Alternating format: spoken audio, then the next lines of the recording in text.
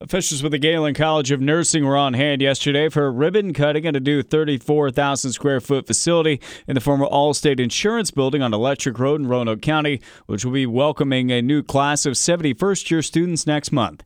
This is made possible thanks to a partnership with HCA Virginia Health System, which runs Lewis Gale Medical Center.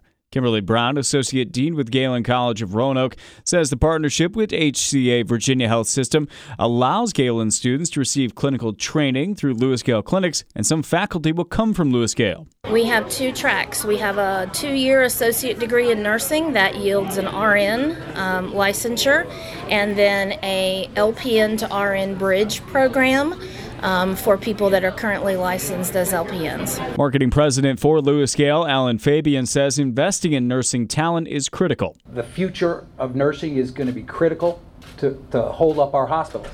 And as we look at it in our region, we absolutely have a nursing shortage. Today we are short nurses throughout the entire Southwest Virginia. The facility features multiple skill labs and mannequins that simulate real-life patients. Clark Palmer, WFIR News.